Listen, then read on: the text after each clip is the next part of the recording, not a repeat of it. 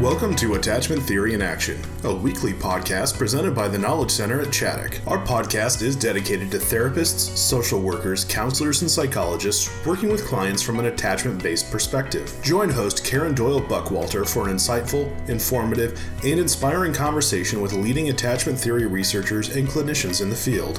Today, Karen concludes her two-part discussion with Mary McGowan on the impact being born blind has on a person's attachment. Welcome back, everyone, to the Attachment Theory in Action podcast. I am your host, Karen Doyle Buckwalter, and I am here to bring you our latest episode. So we are changing things up a little bit this week on the podcast, and we're going to have somebody sharing a personal family experience related to attachment. The person I'm interviewing is going to be talking about a family member who was blind, a sibling actually, and then was sent to a school for the blind in an era past that she will be talking about, and just kind of the impact that had on her sibling, and how Mary, who I'm going to introduce in a minute, how Mary understands some of that now from an attachment perspective. So let me give you some background on the guest I'm going to be speaking with today. I'm really happy to introduce to you Mary McGowan. She has led the attachment organization called, Attach organization for a number of years, since 2011. And that stands for the Association for Training on Trauma and Attachment in Children. And that is an organization I have been involved with for many, many years. I typically go to their conference. It's really a wonderful conference each year. So any of you who are unaware of it, I would recommend it, just to put a little commercial in about that before I get back to Mary. So she is the executive director there, and she has, in her role there, implemented a lot of comprehensive training for parents and professionals all across North America. And she works to raise awareness at a national level of how early abuse and neglect impact youth and families. She has also served as a post-adoption specialist for the North American Council on Adoptable Children, and she has done successful grassroots recruitment for foster and adoptive families for the last 10 years. I would also like to add that Mary has fostered many children over a period of 26 years. It's a long time to be fostering. And she is the adoptive parent of 5 children, ranging from ages 13 to 22. I'm sure that that is of interest to many who listen to our podcast, who are interested in foster care and adoption. And so she has a Bachelor of Science degree in psychology, and she is a master's candidate in counseling and psychological services from St. Mary's University in Minnesota. And so she loves to share her experience and is known for doing so in an engaging and practical manner. And because she is also an adoptive parent, she has a lot of real life stories from parenting in the trenches, as well as her professional experience as the leader of Attach in her professional training. So I'm so looking forward to hearing her, and she's going to be coming up here next. So stay tuned. So hi, everybody. Welcome back to the part 2 of my interview with Mary McGowan. Mary, thank you so much for being here with us and for the fascinating personal story you're sharing from your family and being vulnerable. Yes, Brene Brown would be proud of you, right? You're being vulnerable and sharing, and I'm joking a little, but I'm also very serious that we really appreciate you talking about the situation, continuing from part 1 and looking at, what you learned from attachment, from having a sibling, an older sibling who is blind and being taken care of in a care facility. And I have to interject right now, before I forget, Mary, Many years ago, I was at a presentation at Attach, and I don't know if I know you weren't the executive director, though. You very well may have been at the conference. I know you've been involved for a very, very long time. But the presenter used the story of Helen Keller and showed video clips from you know what? I'm drawing a blank on the movie, but it was Patty Duke and I forget what the Miracle Worker. Goodness gracious! Oh, right. Okay. Showed clips from the Miracle Worker throughout the presentation and said, if you want to understand attachment, wow, you need to watch The Miracle Worker. And it was the earlier one where Patty Duke was the little girl, not the later edition where Patty Duke plays Anne Sullivan.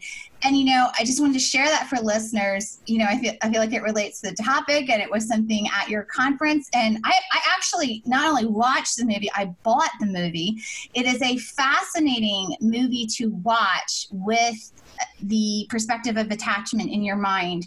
And it reminds me a little bit of what you're talking about, these things that were going on with your sister, but you weren't looking at it through this lens. And then you begin looking at it through this attachment lens, and very different things become real and alive for you.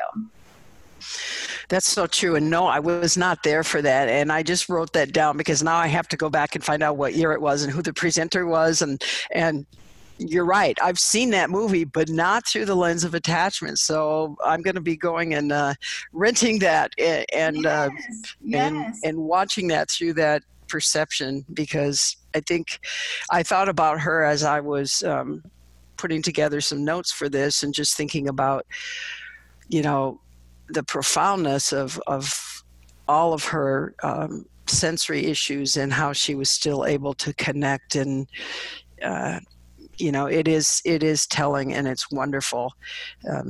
So I'll be looking at that for sure. Yeah. You know, go ahead. Well, something else I was thinking about too, as you've been talking about this, is that we tend to have difficulty, I think, sometimes thinking in nuanced ways, considering intersectionality, considering it's sort of like, well, she was blind, so anything that she does is because she's blind, or, you know, this child is this. So, you know, one person, Rand Coleman, he's a TheraPlay trainer, and he also specializes in working with children on the spectrum, autism, Asperger's. We keep changing names, but right. And he said, you know, you can have this diagnosis and there can still be attachment issues. There can still be traumatizing experiences. So I think, you know, sometimes we're like, we find this label and then we just lump everything there. Well, that's because they're on the spectrum, or that's because, you know, your sister was blind, and we don't piece it out to have a deeper understanding of the person and how we could help. Was what I'm saying kind of resonating at all? Am I making sense? Very much so. I think that's true. I think we in our minds, we like to have schemas, if you will. So we like to put things in these little convenient boxes to explain them. It gives us some sort of peace of mind, but these type of things really don't fit in there, because then we do kind of generalize and make an excuse. They have this, that's why they act like that. And to really understand that no matter what the developmental delay or sensory issues, that if we break it down and look at it and dissect it, if you will, we are able to help in many different levels, developmental levels, and areas that before we wouldn't be able to do. And so even now, I challenge myself with my sister, who is in a care facility, as I mentioned, and you know, has major physical issues, of course, the mental and emotional issues. My mother and father have passed away quite a while ago, and she still thinks that they're alive, and I'll come in and she'll talk about it because she needs that connectedness with them. And, you know, there are times where we think my brother asked me this weekend, she started talking about mom and dad and said they just left and they're coming back, so you'll get to see him. And he said, I didn't know whether to go along with that or just say, honey, they're not here anymore. And I said, it depends on the situation. We don't want to traumatize her more, but it's things like that that we need to look at. How do we respond to her? What can I do now to help her and be with her and still help her feel loved and accepted, even though she's, in a bad way, so to speak, Yes. Yeah. Her birthday is next week. And I was at the store this morning picking out a birthday card for her, and then her staff reads it to her. Mm-hmm. And I had such a hard time because all the cards were like, hey, remember when we did this and remember when we did that, and you're my best friend as my sister, and none of it applied. And again, I got pretty sad because it's like, how can I give a card? I can't give her something that isn't real, and because we didn't experience those traditional and typical times together. She would come home sometimes in the summer, most times, and so we would have summer together, but it was awkward in a way. We would try to find things in common and do things together. And I remember growing up, my brother, who's 2 years older than me, he and I would we would sneak and hide, and so we would wait till she went to the bathroom, and we'd go and we'd hide behind the chairs in the living room and not make a peep. She wouldn't even be in the doorway, and she goes, I can hear you behind the front door. I can hear you over behind the chair. Oh my goodness. And we were like, wow, it got to the point. It got to this point where, again, at the time, we didn't know that it was adaptation, her hearing was keen, and no matter how still we held and stayed, she just knew where we were. And so it became kind of a fun game with her that she didn't mind it. She thought it was cool because she loved how impressed we were with her, that she was able to, no matter where we were, she knew where we were in a room. And, there's fascinating. It really is. And of course, especially now, understanding what we know about the brain and adaptation and attachment. But just to go back, I found a card and it was wonderful. And it just talked about how deep my love is for her, and that I'm there for her always. And it was like, one that I can send and mean, and not create a relationship that wasn't there in that way, but still let her know that she's the world to me. She's my only sister. I have 5 brothers. And I was just going to ask how many kids are in your family. Yeah, I'm the youngest of 7. I was getting the feeling this was quite a brood with how you were talking.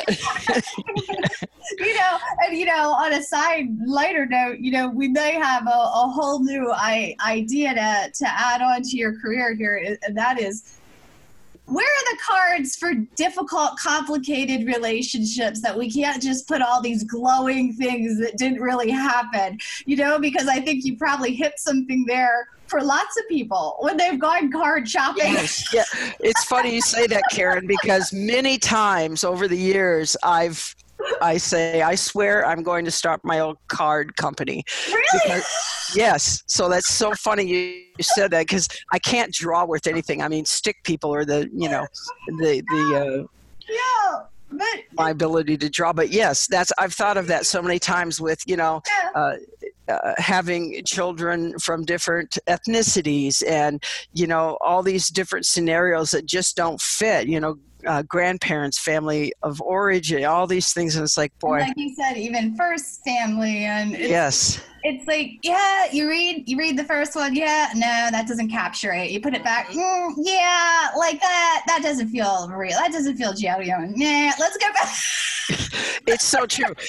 And what they haven't quite nailed down the field, but the one thing they did do that helps so many of us probably, and many of the listeners will be able to relate to, is just the blank inside cards. So, it's a nice picture, but then it's blank. So you get to go in and put what you want to say inside. But you're making me want to start this business again.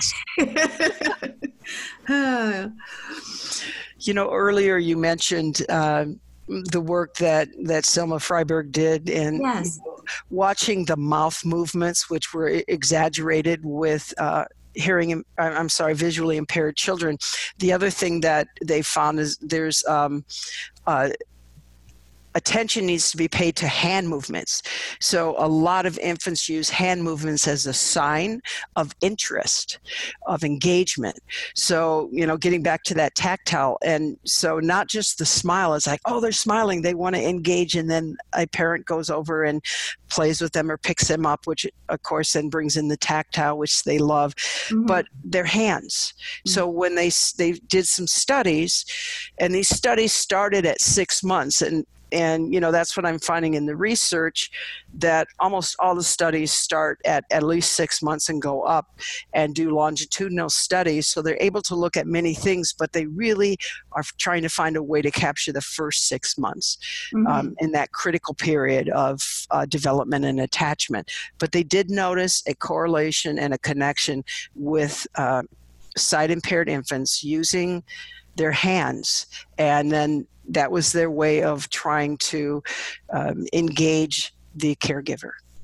It's interesting because even so often babies with sight, you'll see them, if they're being cradled, with a caregiver reaching up and touching the face or the hair or whatever of the caregiver. And it reminds you of a young infant. And I've many times in TheraPlay, if a parent is cuddling even with an older child, I will see those gestures that look so much younger as they're reaching for the face of the caregiver.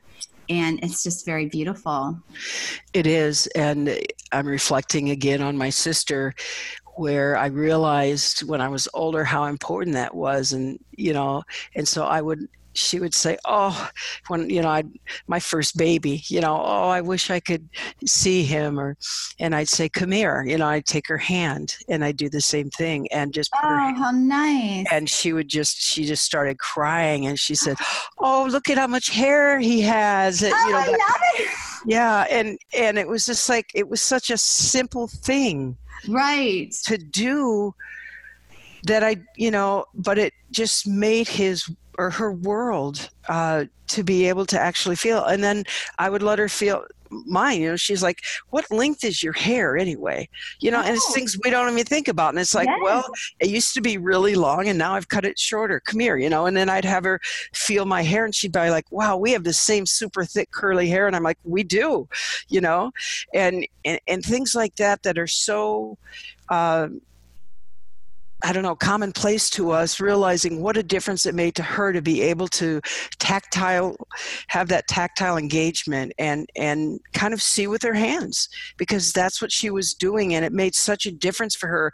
I can't count the number of times that tears came to her eyes because she was able to touch something that normally would be, quote, off limits. Well, you can't go up and touch somebody's face when you meet them. Hi, I'd like you to meet Karen. And, she comes up and touches your face. Knowing you in your heart, you would let her because you understand it.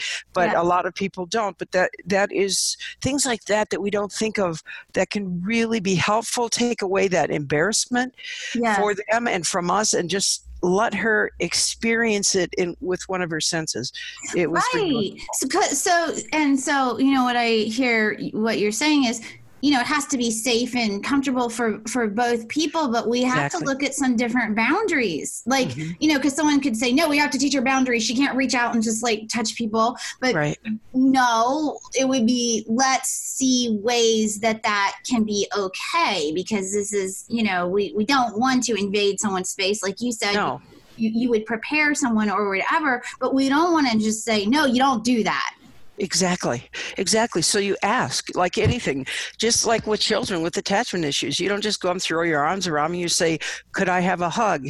No. Okay, how about a high five or a fist bump? Okay, that kind of thing. It's the same thing. We respect both parties and sides, and you talk about it. You don't ever like invade somebody's privacy, but or sometimes people think of it. If you were meeting her, you might say, "Hey, Lynn, if you want to touch my face and kind of get to know what I look like, feel free." That kind of thing. I think she'd probably fall backwards because it's so rare that people understand it at that level. Mm-hmm. Mm-hmm.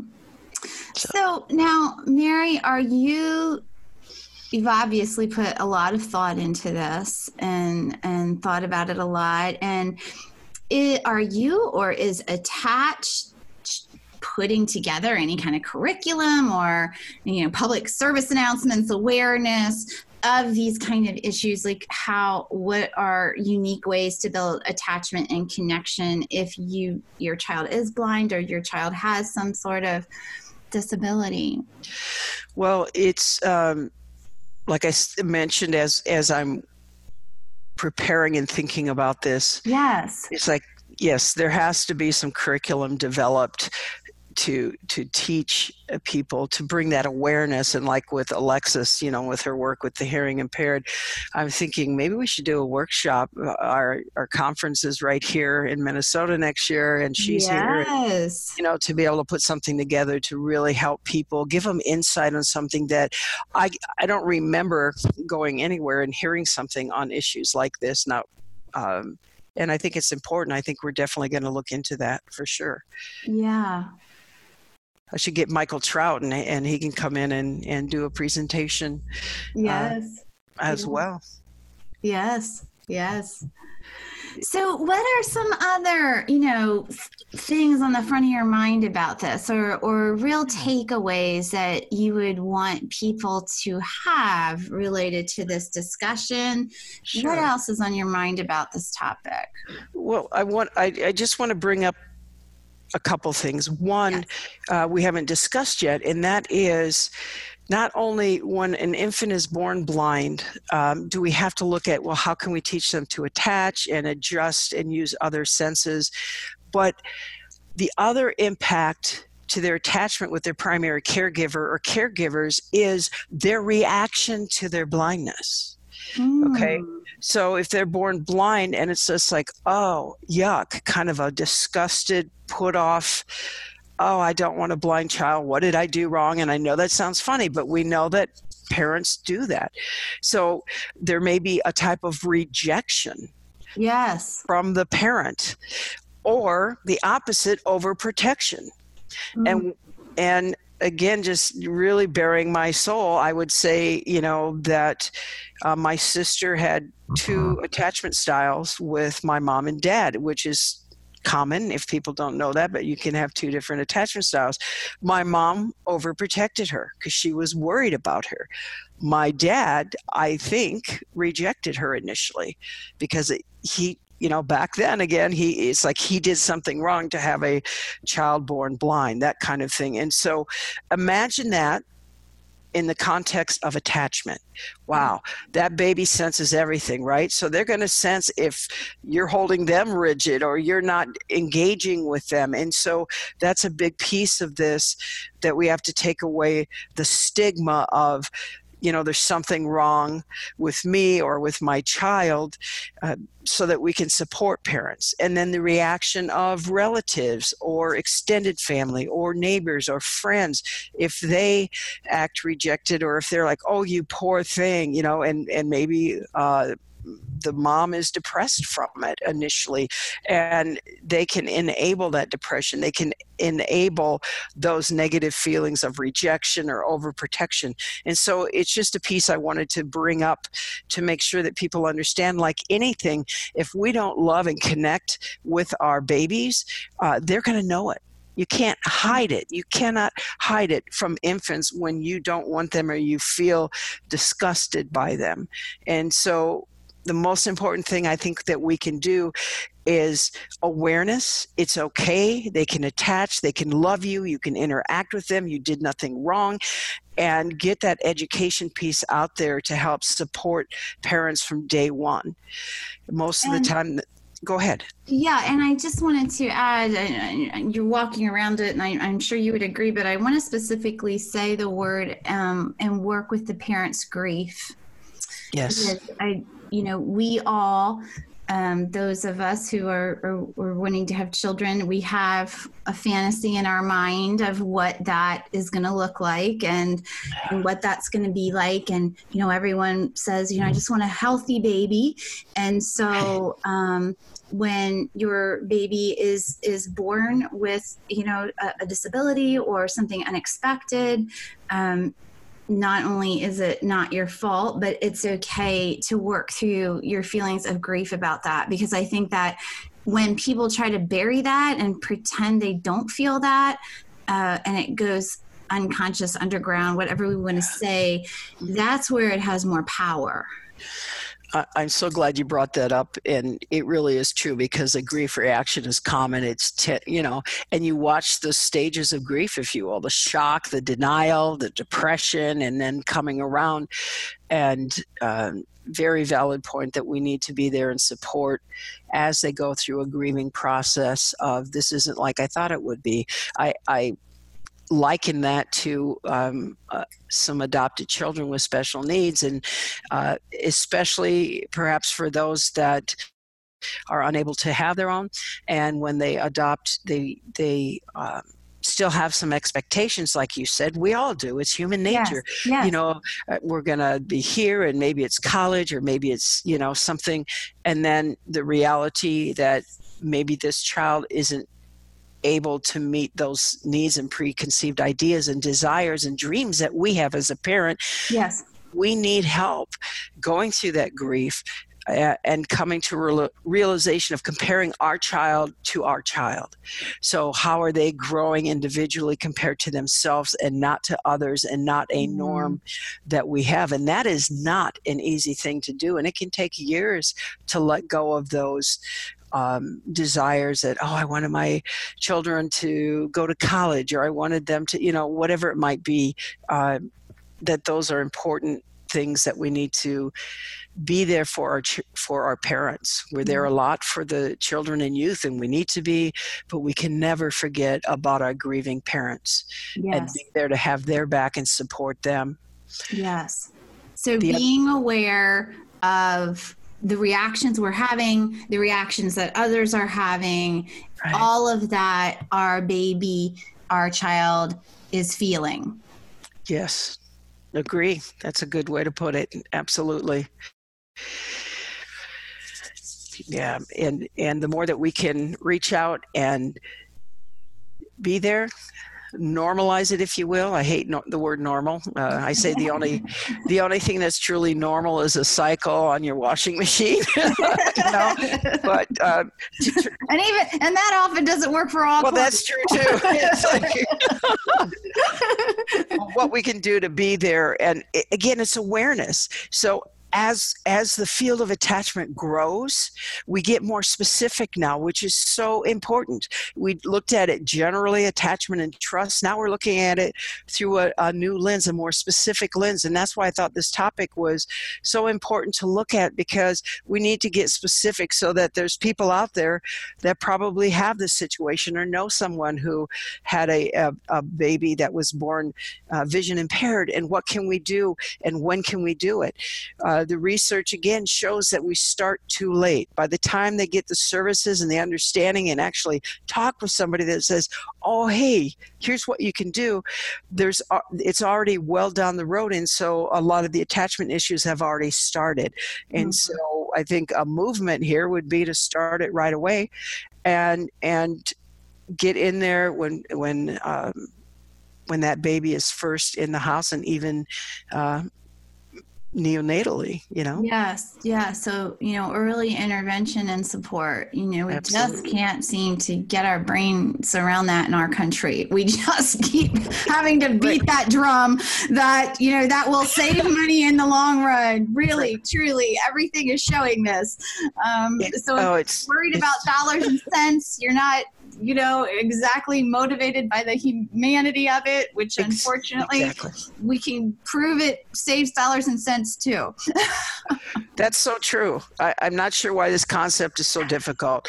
Like you said, even if it's not from an altruistic, we do the right thing because it's the right thing to help humanity and others. But look, the almighty dollar is going to help so much. The prisons and the, homeless and all the crime, all the different things out there to bring early intervention and hope to our children and families.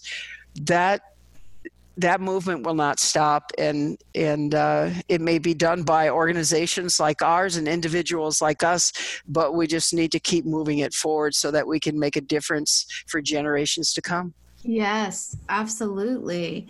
And so I want to give you a few moments if there's any additional thoughts that you want to share on this topic before we move to, how to find you and what's going on with Attach, and any great announcements you want about your work and your organization outside of this topic. Well, I just appreciate the ability to talk about my sister's story. I have often thought about a keynote all over. I've thought about doing it as a keynote and never quite had the gumption to do it. And I think it's important that I tell this story. I'm glad that you have given a forum for this conversation, and I hope that it will spread and help many people understand a little bit more, or at least dig into it enough to say, I need to know more about this. And I think it's a wonderful topic, Karen. I think that your podcasts are vital right now because it's a way for people to glean information from experts and people around the field. And with your knowledge combined, I think it's really making a difference. And I just hope that we can continue to do stories like this so that we're hearing firsthand, not only from an intellectual and educational perspective, but from a personal perspective, the pain that you go through when you are raised with someone who has suffered and you were unable to help them connect and attach with other humans. It's heartbreaking, but it's also motivating to move forward and help others who are in the same situation. Indeed. And please thank your sister for giving permission for you to talk about and share her story and your story together. Absolutely. All right. So, hey, where can listeners find what's going on with Attach, what you guys have to offer? If you want to share a couple sentences about what you guys do. And I know your conference will be coming up again this fall. So, hey, the floor is yours for your public service announcements and, and marketing. Wonderful. All right. So Attach, if you just go to attach.org, attach.org, you will find all of our trainings. You'll find information on our 2020 conference, which will be right here in Minneapolis, Minnesota area on October 1st through the 3rd. Right now, there's requests for proposals out. And so we encourage you to go online and get in a great workshop, something unique like this, that we can continually reach out to others and share some of this information. We also do advanced therapeutic training, an 80-hour postgraduate course for therapists so that they can be certified in trauma and attachment. We have parent support services with online parent supports weekly and many, many other things. And of course, if you'd like to talk to me further about this, just contact us at info@attach.org, and I'd be happy to talk with you further. Great. Thank you so much. And thanks, Karen. I really appreciate this conversation today and your time. It's been absolutely wonderful. Well, I appreciate it too, and I'm excited to hear the works that you do in the future. So thanks so much, Karen. Bye-bye. Bye. Thank you for joining us for this edition of Attachment Theory in Action. Please follow our site, tkcchaddock.org, or subscribe on Apple Podcasts, Google Play, Spotify, or Podbean for future podcasts. If you enjoyed our podcast, please leave a review and share with your professional network. For additional resources, training opportunities, and blogs, please log on to tkcchaddock.org. We hope you'll join us again as we continue to explore the world of adoption, trauma, and attachment theory.